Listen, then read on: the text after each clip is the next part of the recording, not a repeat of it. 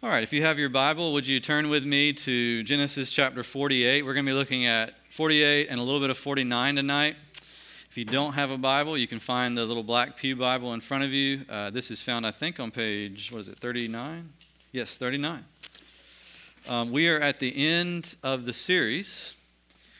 We're going to do this in 2 weeks, tonight, and then the week after Easter, we're going to do another one, last one in Genesis. So tonight's the beginning of the end, because these last few chapters deal first with the end of Jacob's life, which is what we're going to look at tonight, and then next time we're going to look at the end of Joseph's life. All right? And then we're going to wrap everything up. Now, I have to say this. Genesis ends very positively. Both of these chapters are beautiful. Jacob ends his life so well, which is so different than the way he began it. Right? And we'll see next time, Joseph, although he doesn't necessarily have that many flaws of his own that are told in the Bible, yet his life does not go well. It goes into affliction by other people's fault, yet his life also ends beautifully, wonderfully. And so we get a chance these next 2 weeks to end the series thinking about what does it mean to live well? What does it mean to live a new kind of life as a believer? So let's look first of all at verse 1 of chapter 48. Let me read and then we'll talk. After this, Joseph was told, "Your father is ill." So he took with him his 2 sons, Manasseh and Ephraim, and it was told to Jacob, "Your son Joseph has come to you." Then Israel summoned his strength and sat up in bed. And Jacob said to Joseph, "God Almighty appeared to me at Luz in the land of Canaan and blessed me and said to me, 'Behold, I will make you fruitful and multiply you. I will make you a company of peoples and will give this land to your offspring after you for an everlasting possession.' And now your 2 sons, who were born to you in the land of Egypt before I came to you in Egypt, are mine. Ephraim and Manasseh shall be mine, as Reuben and Simeon are. And the children that you fathered after them shall be yours. They shall be called by the name of their brothers in their inheritance. As for me, when I came from Paddan, to my sorrow, Rachel died in the land of Canaan on the way, while there was still some distance to go to Ephrath. And I buried her there on the way to Ephrath, that is, Bethlehem." By the way, if you ever go to Israel, there is a place still today that's called Rachel's Tomb in this same area. Still called that today. It's really cool. When Israel saw Joseph's son, he said, "Who are these?" Joseph said to his father, "They are my sons, whom God has given me here." And he said, "Bring them to me, please, that I may bless them." Now the eyes of Israel were dim with age, so that he could not see. So Joseph brought them near to him, and he kissed them and embraced them. And Israel said to Joseph, "I never expected to see your face, and behold, God has let me see your offspring also." Then Joseph removed them from his knees, and he bowed himself with his face to the earth. And Joseph took both of them, Ephraim in his right hand toward Israel's left hand, and Manasseh in his left hand toward Israel's right hand, and brought them near to him. And Israel stretched out his right hand and laid it over the hand of Ephraim, who was the younger, and his left hand on the hand of Manasseh, crossing his hands, for Manasseh was the firstborn. And he blessed Joseph and said, "The God before whom my fathers Abraham and Isaac walked, the God who has been my shepherd all my life long to this day, the angel who has redeemed me from all evil, bless the boys. And in them let my name be carried on, and the name of my fathers Abraham and Isaac, and let them grow into a multitude in the midst of the earth." When Joseph saw that his father had laid his right hand on the head of Ephraim, it displeased him. And he took his father's hand to move it from Ephraim's head to Manasseh's head. And Joseph said to his father, "Not this way, my father. Since this one is the firstborn, put your right hand on his head." But his father refused and said, "I know, my son, I know. He shall become a people, and he also shall be great. Nevertheless, his younger brother shall be greater than he, and his offspring shall become a multitude of nations." So he blessed them that day, saying, By you Israel will pronounce blessings, saying, "God make you as Ephraim and as Manasseh." Thus he put Ephraim before Manasseh. Then Israel said to Joseph, Behold, I am about to die, but God will be with you and will bring you again to the land of your fathers. Moreover, I have given to you, rather than to your brothers, one mountain slope that I have took from the hand of the Amorites with my sword and with my bow. Then Jacob called his sons and said, Gather yourselves together, that I may tell you what shall happen to you in days to come. And then skip with me to verse 28. All these are the 12 tribes of Israel. This is what their father said to them as he blessed them, blessing each with the blessing suitable to him.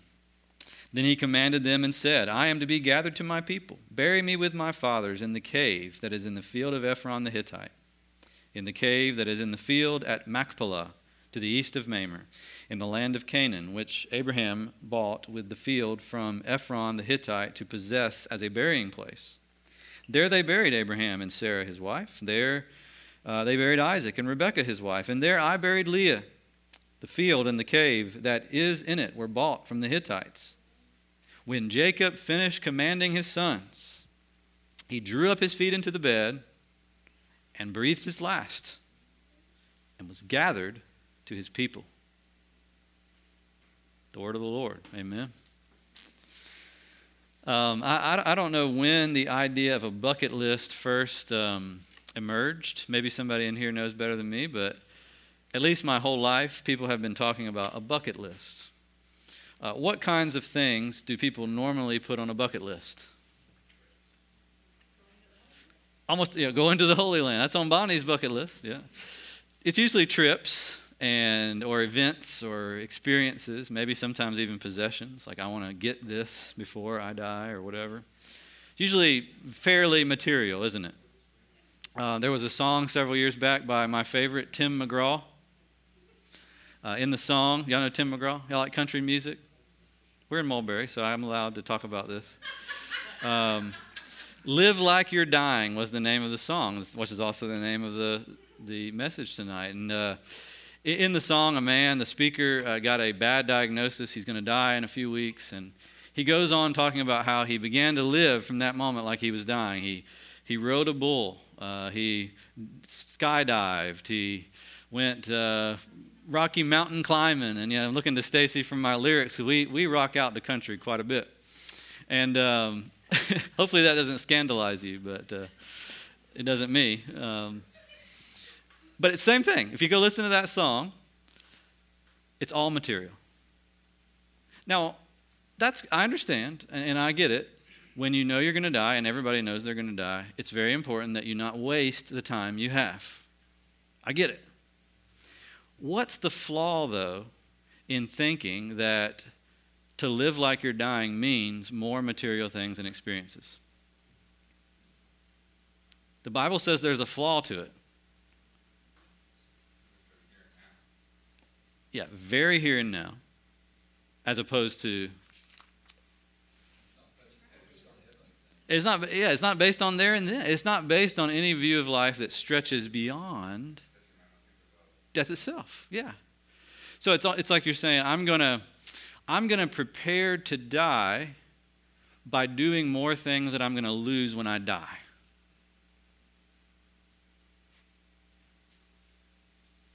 Okay. That's one strategy. The Bible gives us, I think, a better strategy for living like you're dying. And I think this story of Jacob shows you. Jacob in this story is old, weak. We're going to talk about all the different ways here. He can't see, he's not strong, he's lost it all physically. And yet, Jacob has never been stronger. He's never been greater. This is his shining moment. And there's hope in that. The world can't give you that kind of hope. Only Jesus can. Jesus says the older you get, that doesn't mean you have to grow weaker spiritually. You can go stronger as you get weaker physically. You can become a better man at your dying day, or woman, than you are at your young day. Everybody in the world laughs at that. Let's look at Jacob. There are three things here that Jacob shows us that are truly living like you're dying, okay? And everybody can apply this, whether you're old or young. Whether you're old or young. First of all, he lives by the Spirit, not by might. He lives by faith and not by sight. And he lives by grace and not by works. Y'all ready? Now, remember, as we're saying all this stuff, how long did it take Jacob to learn all this? Yeah, it's taken us 30 weeks just to read about it in here, right? It took him years and years of his life, his entire life, to learn these lessons. And so we shouldn't think these lessons are easy or cheap or that we'll have them overnight, but these are the lessons we got to learn to live like we're dying. First of all, spirit, not might. Verses 1 through 11 in chapter 48 outlines for us all the ways that Jacob is physically weak. Y'all look down at your passage there. What all does it say? There are several things that show Jacob's weakness as an old man. Yes. It said it took everything he had to sit up in bed. That was verse 2. Israel summoned his strength. That's so dramatic, right? He summoned his strength. He took everything within him and he pushed as hard as he could push just to sit up in the bed and to pull his legs over the side so that he could sit there like in a chair to get ready to receive Joseph and these grand boys, whom, by the way, he couldn't see because he had lost his eyesight. What else? Look at verse 1. Right out of the gate. After this, Joseph was told what? Your father's sick. Your father's ill. So not only is he weak, he can't even get himself out of bed, he can't see, but he's also got something wrong with him. He's ill. He's not just old, he's sick. He's on his way out. It takes everything he has within him just to sit up in bed. Now, when the world sees somebody in that situation, it thinks it's done. Right? It's over. There's nothing more that they can do. Their best days are obviously behind them. That's what the world thinks, isn't it? And if we're honest, sometimes we think that. Their best days are behind them. When we think about a strong person, we think of someone who's young, we think of someone who's athletic, we think of someone who's in shape or whatever. But the Bible doesn't think that way. The Bible says, here is a strong person, the person who has the ability to depend on the Holy Spirit in all circumstances, including in the circumstance of lacking all physical strength yourself. And here's Jacob. Jacob shows his spiritual strength and weakness by the way that he speaks in verses 1 through 11. You can learn a lot about a person by how they speak about things. Y'all agree with that? And yeah, I understand. There are people who speak well and don't mean well. You can hide things by speech. But even the person that hides things by speech, if you catch them in a raw moment, if you catch them alone or you catch them privately, it'll come out. Because what Jesus said is true. Out of the abundance of the heart, the mouth speaks. How does Jacob speak here? What kinds of stuff does he say? It's amazing.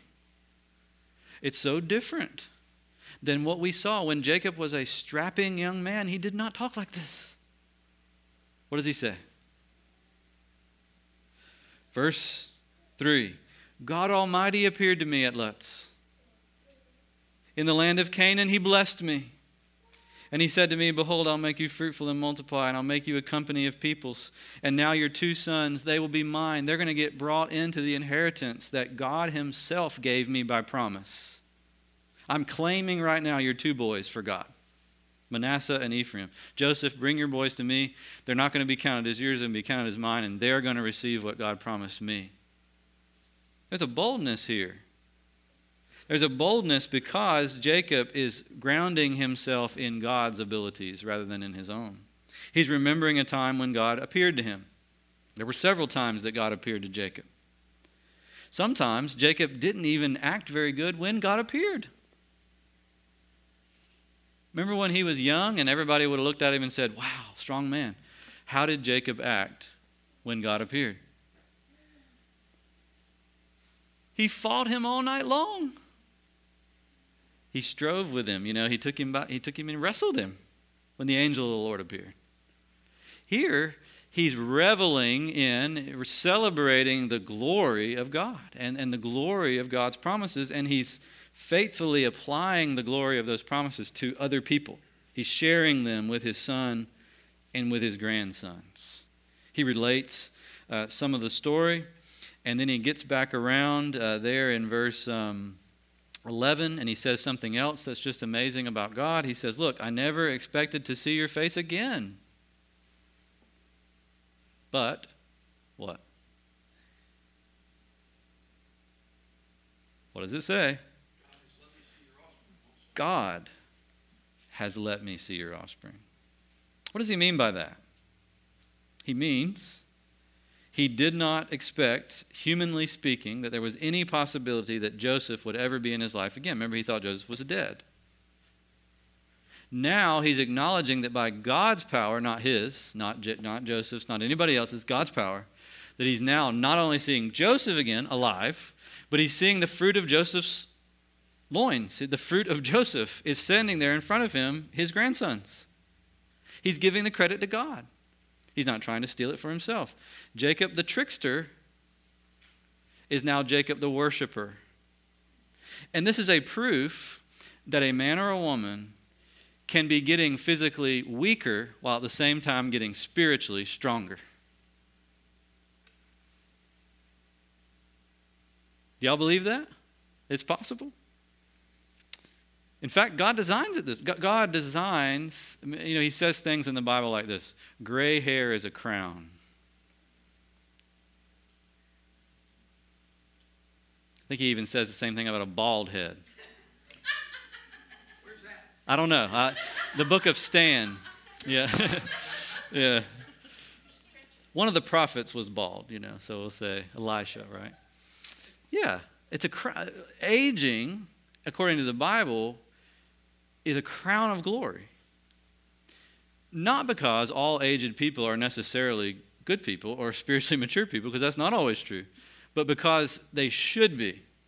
God wants them to be. God is calling them to continue to pursue him, and God himself is continuing to pursue them.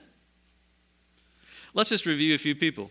How old do you think Abraham was, or you remember this, how old was Abraham when he had Isaac? Remember? 3 figures, yeah, 100. How old was Moses when he went back to Egypt to deal with Pharaoh and to get Israel out? 75. Neither of those are very young. Now you say, well, they lived longer. Well, they did a little bit longer than we do, but still, that's not young. In fact, the stories both make a big deal of the fact that he thinks he's too old to do anything for God. And God says, no, on the contrary. Actually, God loves to work through weakness. And this part applies to younger people in here tonight as well, because all of us have weakness, whether we're old or young. All of us at different times feel like we can't do what God is calling us to do, and guess what? We can't. But this is the reason why God calls us to do it. Because it's in our weakness that his strength is perfected, or better way to say it is his strength is made manifest. His strength is revealed when he works through weak people. J.I. Packer, whose books I commend always. I loved him. He died recently, or a couple years ago. He wrote this in a book called Weakness is the Way. He said, for Christians, the likelihood is rather that as our discipleship continues, God will make us increasingly weakness conscious and pain aware. Did y'all hear that?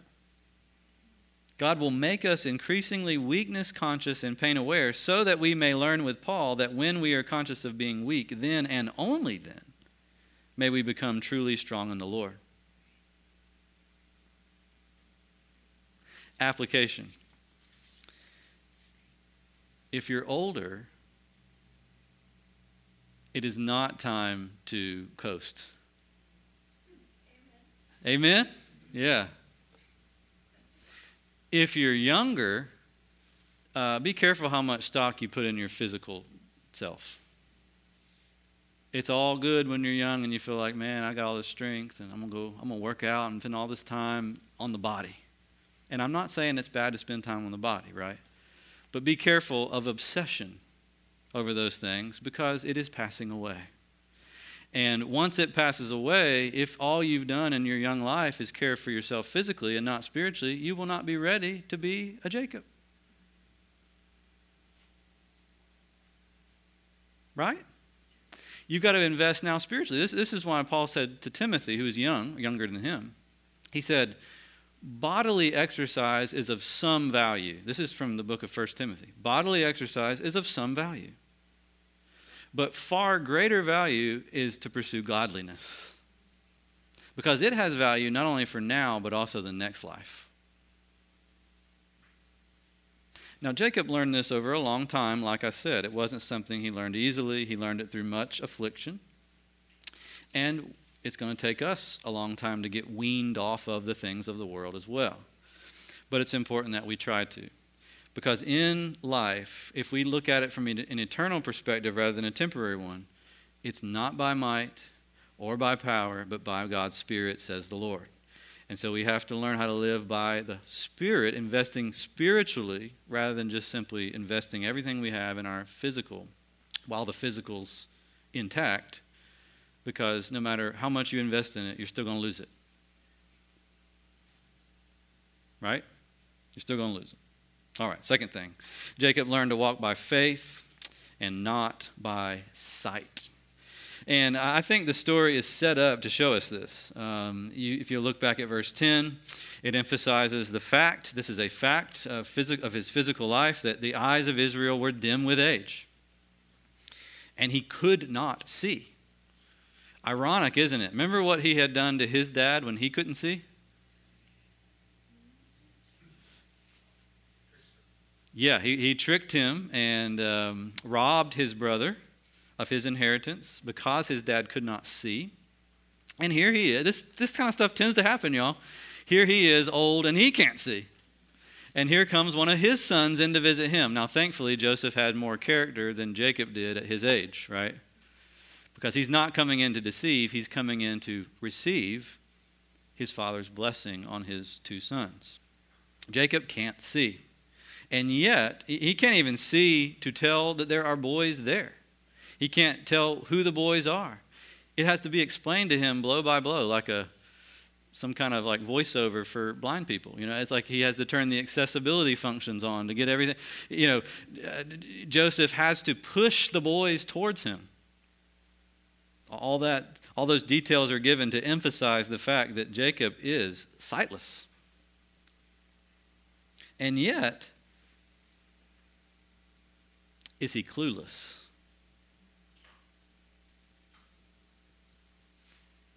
Is he lost?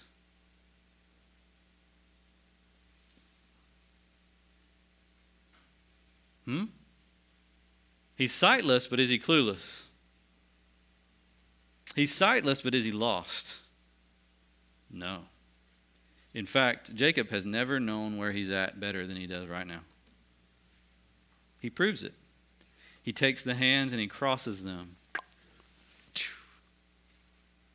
and blesses them backwards. We'll talk about the significance of that in a minute, but he blesses them backwards. And when he blesses them not by pointing to seen realities.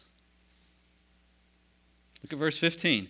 He blesses them by pointing to unseen realities. Things that can only be known by faith, not by sight.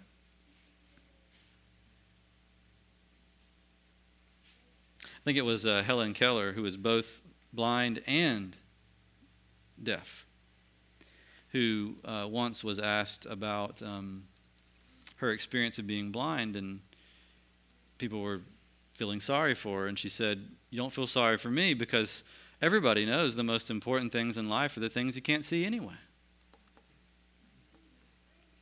I think that was Helen Keller. I remember reading that in a little biography about her. Jacob understands that too. What unseen reality does he point to? Somebody tell me there in verse 15. He does it in triplicate, 3 times. What does he point to?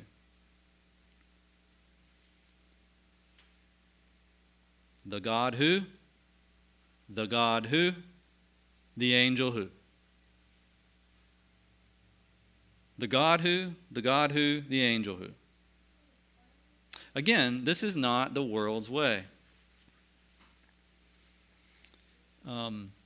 In the world's eyes, the wealthy, dying grandfather brings in the son and the grandchildren, and the son wants him to bless the grandchildren. What does the world expect the grandfather to do? Here's my will. You can have my property. You have my house. You have my fortune. Each of you get a trust fund. Bless, bless, bless. Trust fund, trust fund, trust fund. Everybody gets a trust fund. That's the world's way of thinking about it. Jacob, who can't see, though he is a wealthy man, gives to his boys the realities that they can't see either. Because he knows that the unseen were the most important. They were the most weighty. The God whom my fathers Abraham, Isaac, and Jacob walked, I give him to you. The God who has been my shepherd all my life long to this day, I give him to you. The angel who has redeemed me, and by that I think he means God. And here's why I think that. The word angel in Hebrew and in Greek, which is Bible language, means messenger. So it doesn't always just refer to what we think of as an angel. And so throughout the book of Genesis, we've seen the angel of the Lord appear to people. And sometimes when the angel of the Lord appears, people fall down and worship the angel of the Lord. The angel of the Lord and the Lord, Yahweh, kind of are sometimes referred to interchangeably. So it's like the angel of the Lord is the representation of the Lord in visible form as he showed up to Abraham, Isaac, and Jacob. Some Bible scholars even speculate that the angel of the Lord was like a preview of Jesus Christ, the Son of God, in visible form in front of them. And so when he says, the angel who has redeemed me from all evil, he's saying once again, God, the God who has showed up to me, the messenger who came out from God and blessed me every time evil befell me, and he delivered me out of it. I give him to you, boys. Bless the boys. It's not about trust funds. It's not about, stuff. It's not about bucket lists full of trips and things. This is about a God who becomes the God of his children and his grandchildren after him.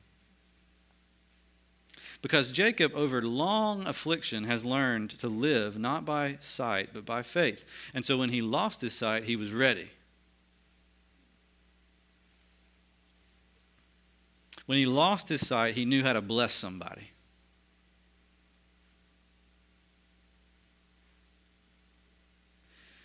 I don't know if there's any harder time to bless another person than when you don't feel blessed.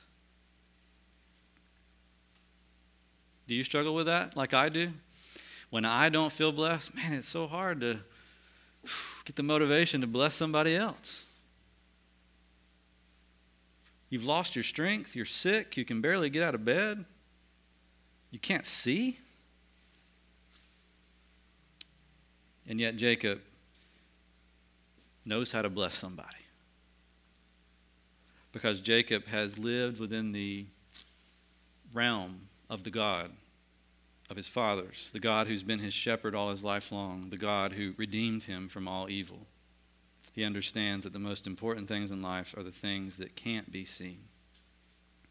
His relationship with God was based on facts, real appearances and occasions when he actually dealt with him. Like we talked about this morning, Christianity is not just a theory religion. It's not just an idea religion. It's a fact religion, an event religion. And we see it with the fathers of the book of Genesis, like Jacob as well. They had real life encounters with God, and those became the building blocks for the patriarch's faith. And here, the patriarch Jacob takes those building blocks and he builds on that foundation by giving to his grandsons. Wow. Now ask yourself this. If you lost your sight tomorrow, would you be ready?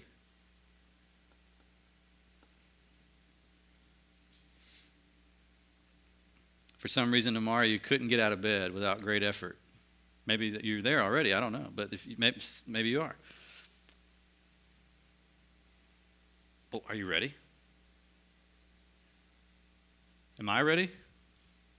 I had to think about that a lot this week as I thought about Jacob, because I don't know if I am. I want to be, though.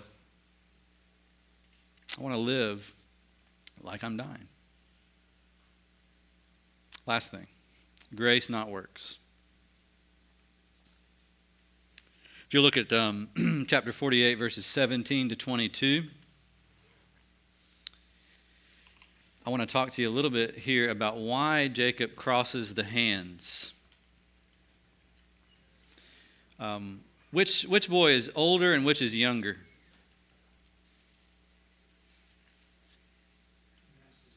Manasseh's oldest, Ephraim is youngest. This was a big deal. I mean, it would probably be a big deal today, actually, but it was even more of a big deal back then. You know, the older boy always inherited things, and when you started messing that up, people didn't like it because that was tradition. That was just the way things are done. And the right hand meant the best, the left hand meant the worst. I'm sorry to all you left-handed people out there, but that's just what they thought. Right was good, right was right, left was wrong. And so, right or wrong, that's the way they thought. And so when Jacob put his right hand on the youngest, and then his left hand on the oldest, crossing his hands backwards, it displeased Joseph, it says. Now talk to me for a minute. Why do you think it displeased Joseph? Tradition. What else, though, besides tradition? Yes, thank you. Thank you. He thought his dad made a mistake. He's like, oh, here he can't see. Wow, I've got to clean up for Dad here. He's just all crossing his hands. He can't see. He can barely get out of bed. I mean, here you go, Dad. This is the way it's supposed to be done. He thinks he's correcting his dad. And Jacob, how does Jacob respond when he tries to correct him?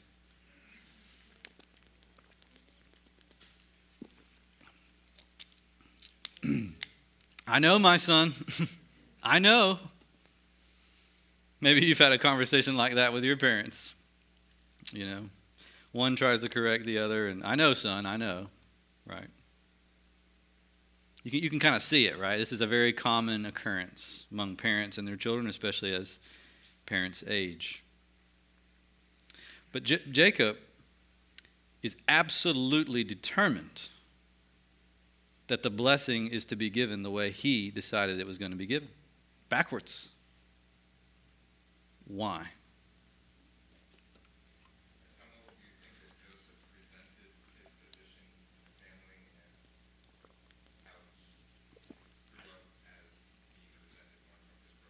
Right. Yeah, it could be. That's right. He was the younger. He was favored. There was resentment. Oh, you're doing it again, Dad. You're favoring the younger again. Well, let's think about that. Why would Jacob favor a younger? He was the younger. And he was favored. Who favored Jacob over Esau? It actually wasn't his dad. His mom. Who else was it? God. Sorry I'm awkwardly drinking, but I barely have voice left, as you can hear. For some reason, I don't know. Dust or something. Yes, God did.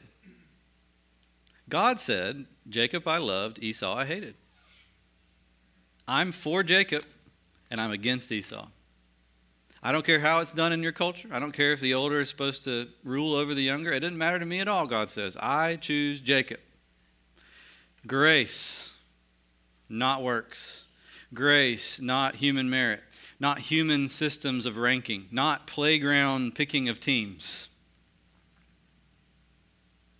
When you pick teams on the playground, who do you pick first? The best player. Who do you pick last, usually? The not best player. If you know who that is, right? If you don't know who that is, it might be more random. But if you know who that is, you do it usually that way. You do it on the basis of merit order. God's election of his people is not based on merit order. And there's something about the way God chose Jacob over Esau that over time in Jacob's life, he didn't get it at first. At first, he actually took it as a point of pride. It was like, well, I'm special and I'm chosen and woo, look at me. Over time, he realized what it really meant to be chosen of God.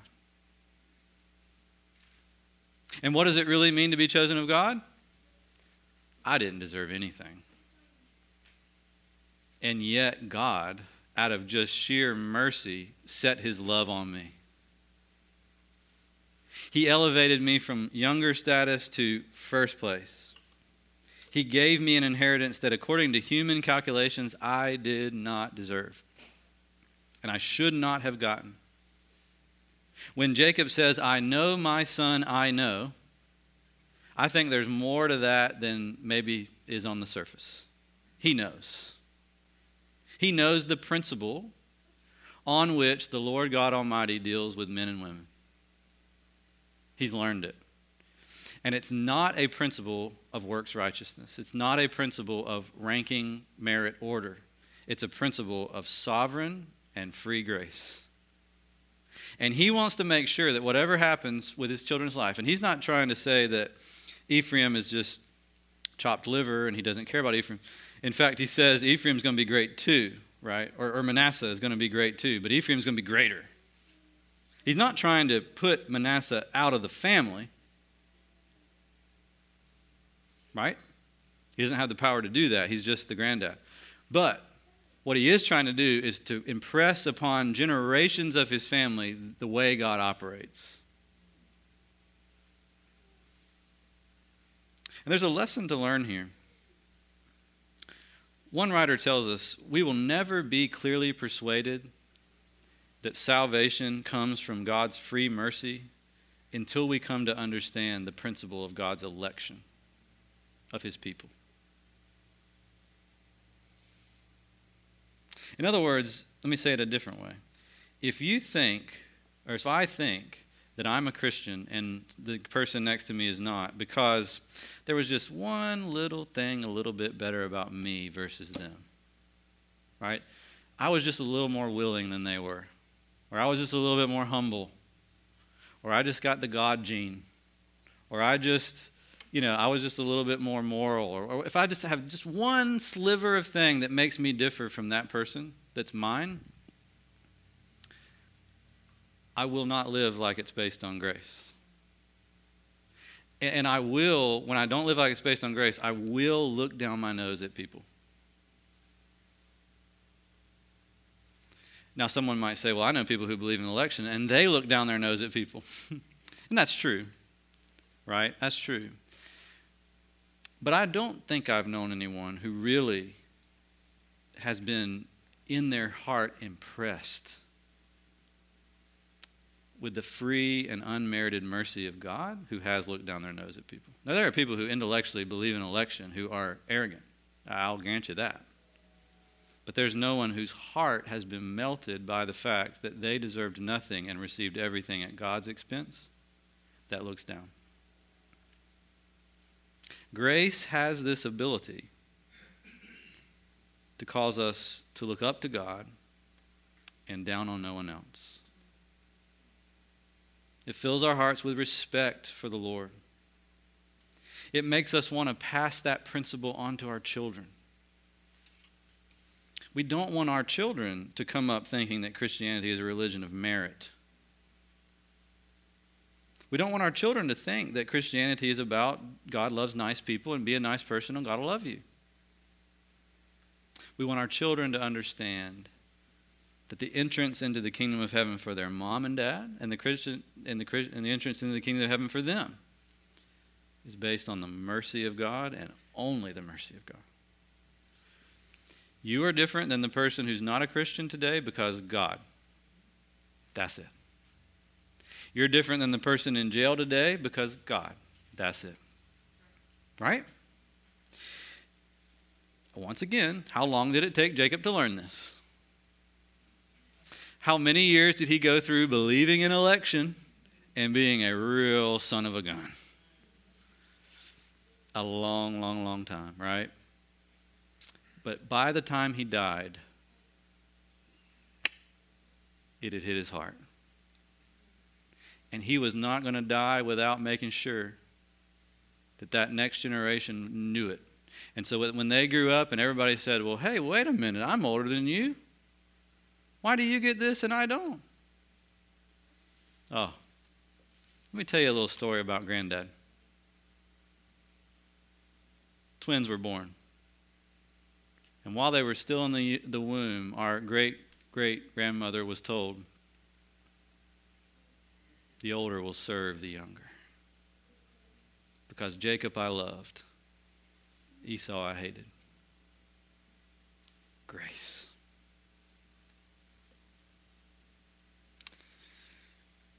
You can sign up to go ride a bull, to jump out of an airplane, to go Rocky Mountain climbing, to go to Europe 5 times or however many times you want. You can sign up you can go to the gym and get rock hard. Bless you. But you will not be ready to die unless you learn how to walk by the Spirit and not by might, by faith and not by sight, by grace and not by works. Amen.